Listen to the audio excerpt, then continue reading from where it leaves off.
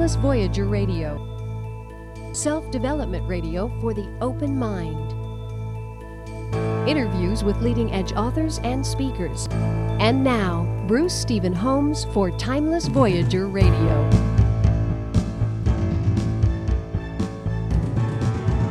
Hey, have I got a show for you this evening?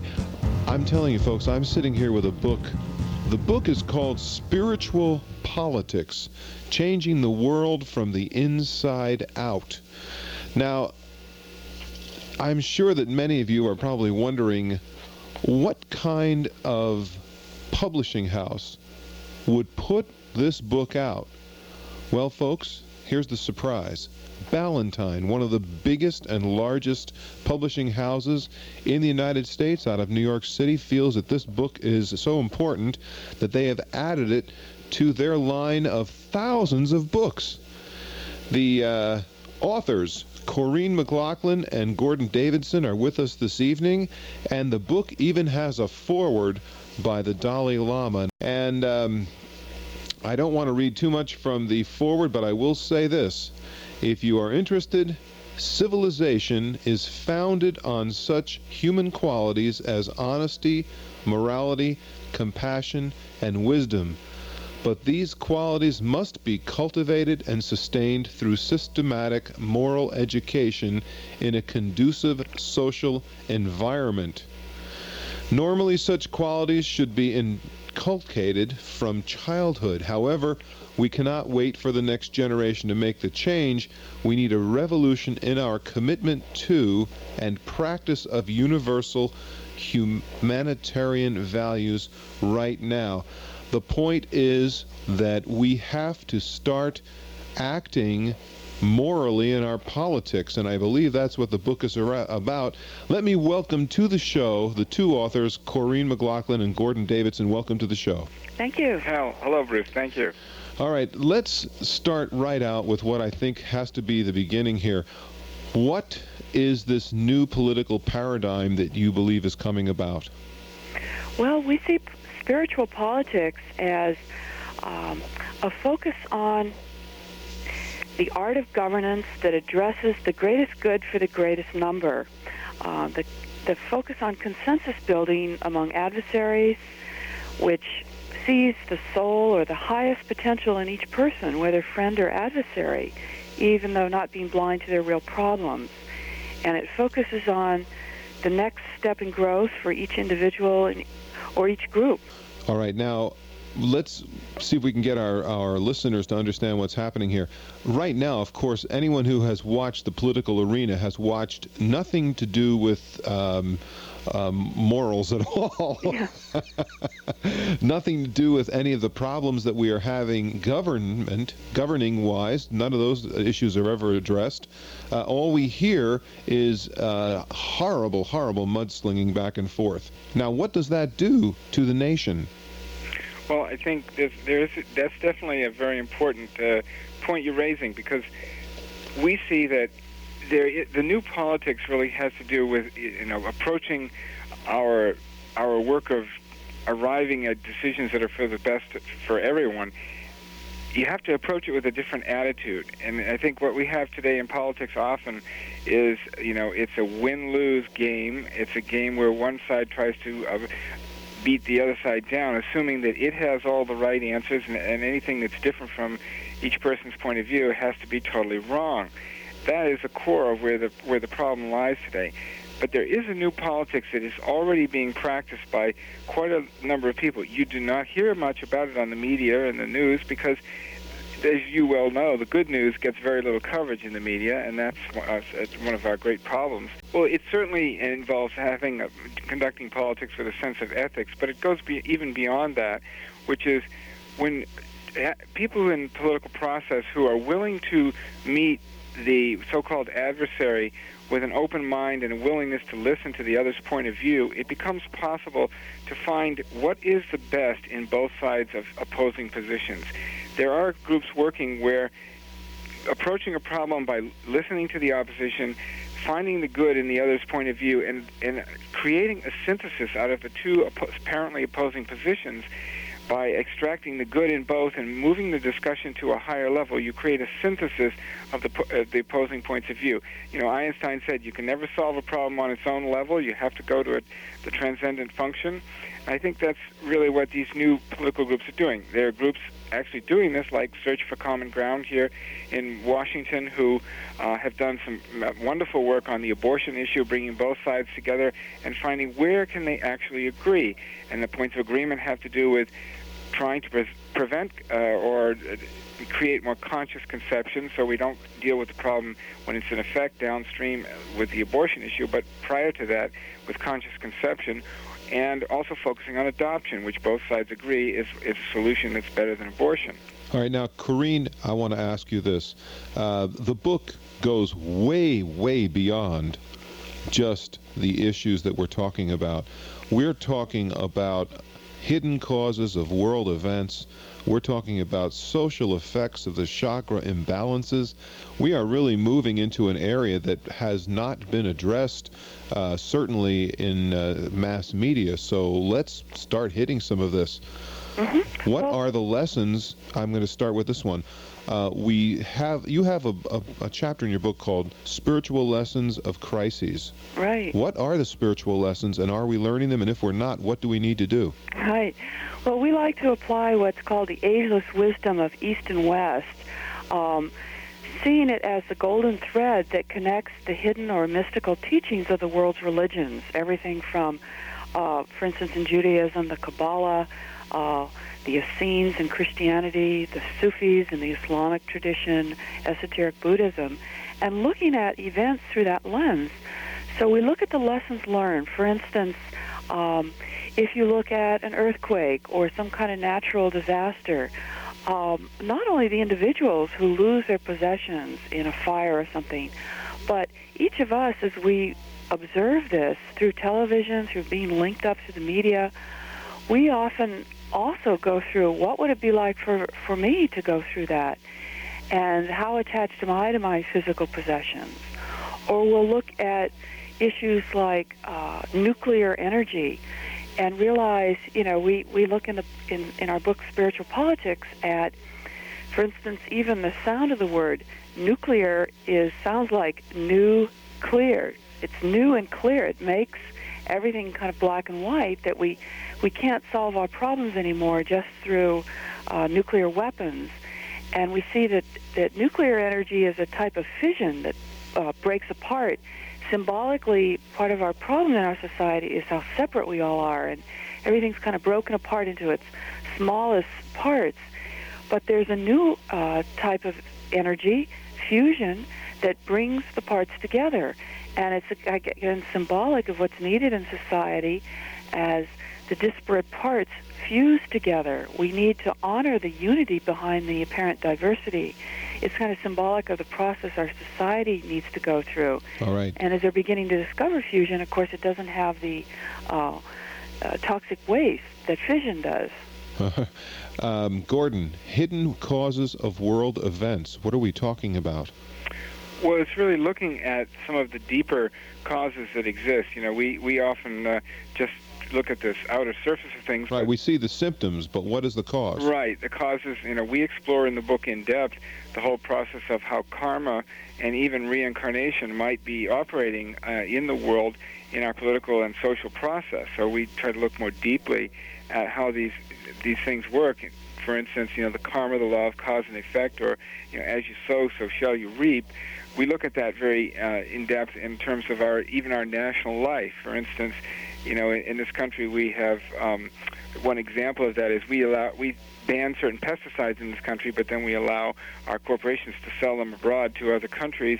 They produce fruits and vegetables, and then often we in this country buy back those same fruits and vegetables and eat those products ourselves. That's a very interesting example of the karmic loop. Of poison fruit. Poisoning ourselves with our own in concern for others. Yeah, now you actually say in the book that we absolutely have to start looking at the world and not the nations. Right. That's right. It's very important, especially in terms of economics, where we see the whole planetary economy as a circulation system. And to have health of the whole body, which means all countries in the world, we have to have a healthy flow of goods, services, resources, capital, technology, and information moving throughout the whole body of the system. It's like the blood flow throughout a body. The planetary body has to have a good flow of all those components to have a healthy economy, so all the parts are nurtured, all the nations. Well, we also look at nations having both souls, their higher self, their highest potential they express in the world, and personalities that are often more self-centered. And we explore, for instance, in the United States, our soul that responds to the highest note of freedom, but which is also responsibility, and which looks at unity and diversity, and human equality are some of the highest qualities that we express as a nation. And yet we also get caught in a lot of self-centeredness, and our way is right. We try to impose it on others.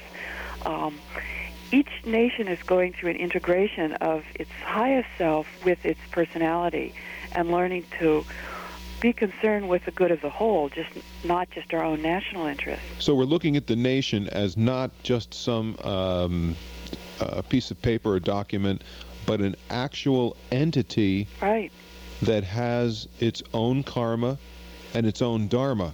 Yes. That's exactly right. It's a living being, which is made up of all the people in it, and the collection and the history and the vision and ideals of the nation. Okay, so here we go. Then the nation has a chakra system, and if the chakra system is imbalanced, then we have the social effects.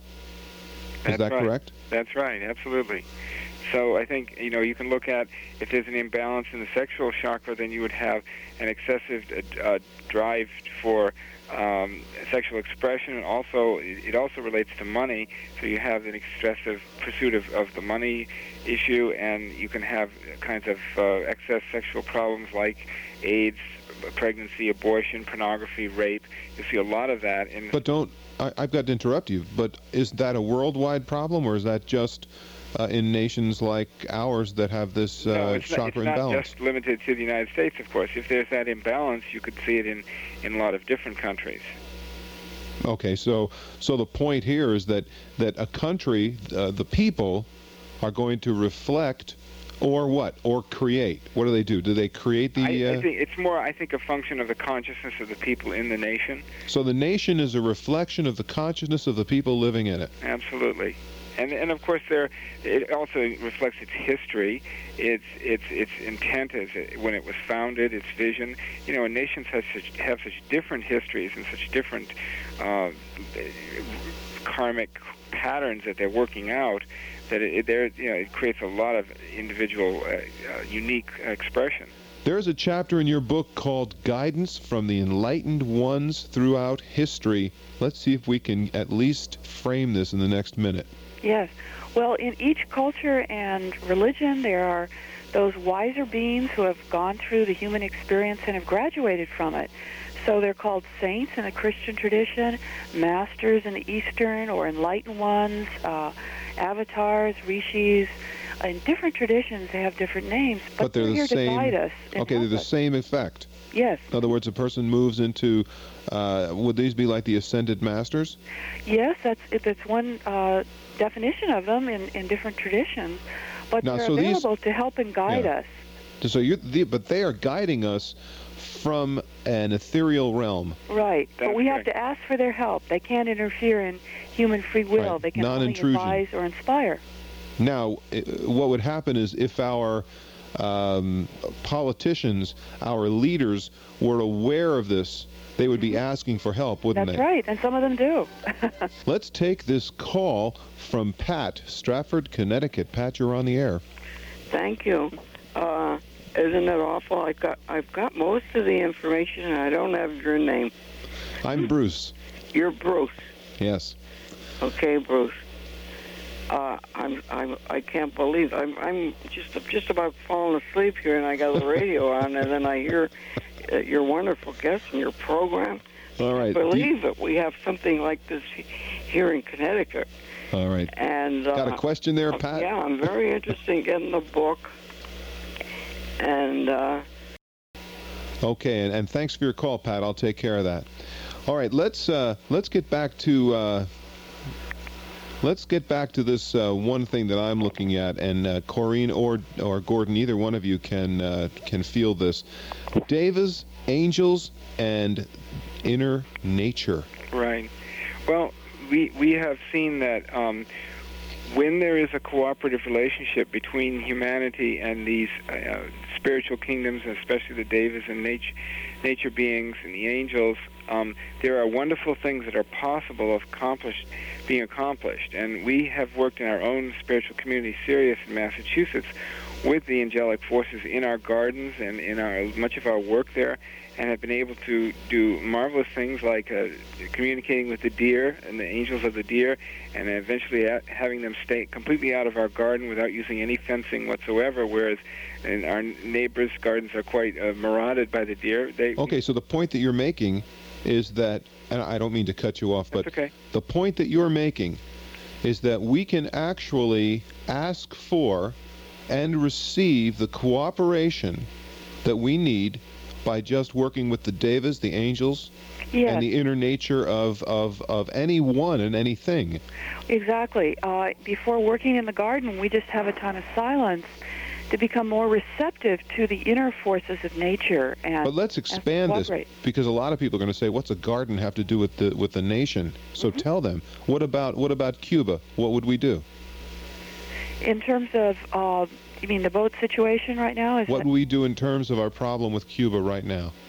Well, to us, what's really needed in all of these situations is deeper dialogue. I think we're beginning to see that now finally, in that when you cut off one nation or any part from the whole, you're going to create problems. And, we were still holding on to these images of 20, 30 years ago with the Cuban Missile Crisis, when Cuba was more of a military threat. But would we ask for more guidance from enlightened ones? Would we ask for the Devas and the angels that protect the being which Cuba would be? Well, I think what we need to do is see the highest in our former adversaries in terms of dialogues. And yes, ask for guidance when we're making a decision from, the soul within each of us, the highest self within each of us, from guidance from the enlightened ones, as we've talked about, the great masters and saints in all traditions. And in any decision, ask for their help. And now, what about, Gordon, invoking the soul of a nation? Now, what is the soul of this nation and the soul of Cuba, for instance? Well, one of the qualities of the soul of America is an inclusiveness and a welcoming of people from other countries. That's part of our history, and it is part of our soul energy. And I think Cuba, of course, has a rich cultural history and has many wonderful traditions and a wonderful feeling for language and rhythm, and there's much of value in the Cuban culture. What we have to do is find a way to bring them together and have more of a real flow of communication and dialogue and interaction between the two countries.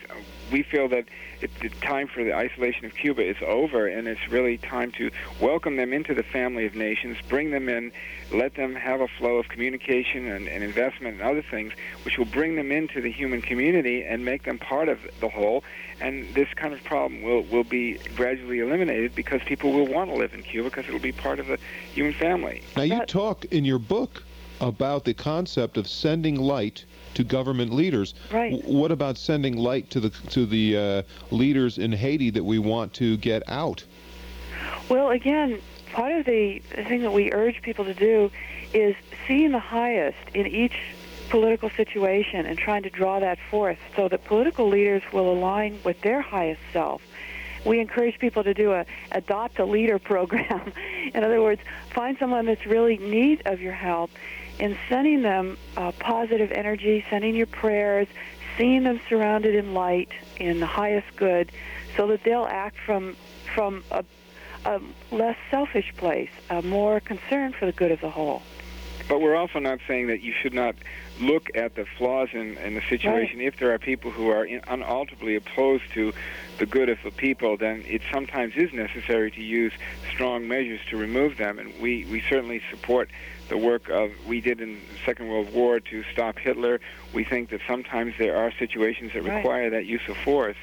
But it seems to me that you're saying sending light, understanding that each person individually has the power to make a change collectively. Mm-hmm. Right.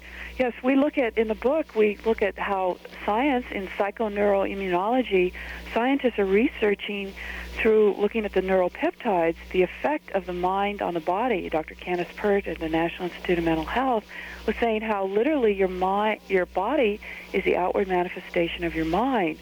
So we look at, well, if our personal health is so affected by our personal thoughts, how is our collective social health being affected by our collective thoughts? Okay, we need to take a call. Let's see if we can get this one in. We've only got about 2 minutes. Rosella, Santa Barbara, California. Welcome to the show, Rosella. Oh, thank you for letting me on and say what a wonderful program you have here. I had just listened to a program about guardian angels, and it came to me how if you explain a little bit more about our ascended masters, how they are guardian angels, and also the expression dharma and karma. I think you could explain that a little bit to me. All right, thank you for your. That's a good point, Rosella. Right. Let's see. We've got about a minute. Let's address those. Okay, karma, dharma, guardian angels. Sure. Karma, as you sow, so shall you reap. What goes around comes around. So reaction, an action, a reaction. Right. And dharma, following one's inner path, what you know is the right work for you to do in the world. I think that's very important. Okay. And working with the enlightened ones, the great masters of all traditions, are those humans like Jesus, Buddha, that have transcended just the human experience, have learned that lessons graduated from Earth are and are available to help us on an inner level. Right. So in other words, people shouldn't just take all of this information that we've heard about through religions and just put it in the religious books and in the religious halls and the churches. We should be using this information in our lives now. That's right. And in that's spiritual politics, we really see Dalai Lama, who wrote the foreword to our book, as an embodiment of learning to be peaceful, to not hate his enemies, the Chinese who destroyed his culture, but still actively engaged in the world, and so healing the split between the spiritual growth seekers and the political activists.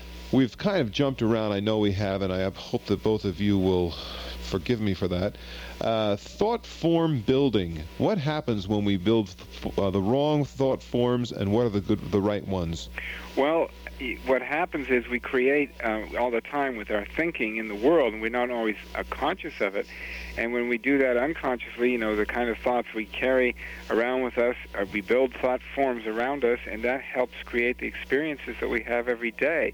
So if we're going around thinking, the world's bad and terrible and people are horrible, those are the kinds of experiences that we'll have, because those thought forms, through the law of resonance, will attract those experiences to us. Now, do you think the media is causing a lot of the problems then? I think, yes, they are certainly making a major contribution to it, because the tendency is to always focus on the downside, the negative, and really look at the worst in situations, and very reluctantly consider what's positive and good and what's going on in the world. So the media is actually creating a thought form that we then invest, so to speak, and we give it power, don't we? That's exactly right. Emphasizing conflict. And it emphasizes violence and conflict, and that human beings are terrible in many ways, and yet there are hundreds of millions of very fine, wonderful people who are doing magnificent things to help the planet, which we very rarely hear much about. Yeah, let's talk about guided meditations for planetary evolution. Well, what we've seen is that through the power of meditation, the power of opening our minds to a higher dimension of spiritual energies, we can become channels individually and collectively for light and love and healing energy to flow out through us to our political leaders, to our addressing some of these problems. And it creates an energy field or a climate within which solutions are easier to create. And we have done a lot of work in helping people to learn to do this kind of meditation, sending light to political leaders and love and support. And we think it's very, very important for many, many, many thousands of people to do this. And a focus on, for instance, the United Nations, which has tremendous potential as as expressing the soul of one humanity and the great diversity represented there. For instance, we can meditate and send positive energy to world leaders who are gathered there. Let's be specific. What could people do on their own to improve the world through a guided meditation? What would be some ideas you would give them right now? Well, one thing we do is to, as you visualize in your meditation, humanity united, conflicts ending, seeing the best in both sides of any conflict being united into a higher synthesis. So in the spiritual politics, what we see is using our inner quiet time to draw out the highest in world leaders, to, for instance, with seeing in environmental issues, seeing us working cooperatively with nature to heal the earth, in creating more peace in the world in any conflict situation. We'll see us working cooperatively with what we see as the devas, the nature spirits, the angelic kingdom that work with the environment so that even the worst toxic spills and so on can be brought back to life, the natural world around it. We can meditate on the soul of a nation, its highest potential, and draw that out so that the nation doesn't just express its selfish, self-centered personality designs. Each of these, seeing money being directed to those who can use it to help others, all the good groups and organizations around the world, seeing money as a form of energy and see it flowing into the hands of those who will use it unselfishly for others to create peace and healing in the world. These are specific meditations that we've outlined in spiritual politics that can be very helpful. All right, let's see if I can do this. You've got 15 things that we can do to help planetary evolution. I got 45 seconds. Okay. Ask new questions. Become more active in working on social problems from the causal level. Right. Host a coffee hour or informal salon in your home and invite friends. Assist organizations and individuals who are working effectively to solve problems from a transformational perspective. I was trying to read 15 things we can do to help planetary evolution. There's no way I can do it, but listen to this one, folks. Call in on a radio talk show, write letters to the editor, or submit opted pieces to the editorial page. Well, of course, this is obviously the right thing to do, isn't it? Yes, Yeah. exactly. And do something every day that symbolizes your commitment to the whole planet and to humanity. Something that reminds you you're a citizen of planet Earth as well as your own country. You might want to travel and learn about other cultures, send food to those in need in other countries, promote the basic rights of people for food and shelter, support the UN, letting your congressperson know of your interest and support for it. All right, now in the back of the book, in this bibliography here, are 2 full pages of incredible resource material, Right. all addresses for all these great places that you can write to and learn more about helping.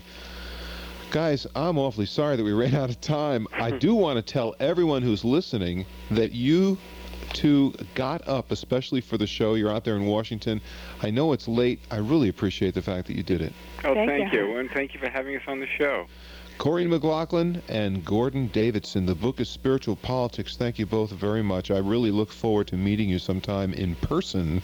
Great. Great. We'll be in Santa Barbara in late fall in November. Oh, great. Then you better make sure you call me. I will. Okay. All right. Thank you very much. You're welcome. Thank All right. For the rest of you, listen, thanks so much for listening to the show. I really appreciate it a lot.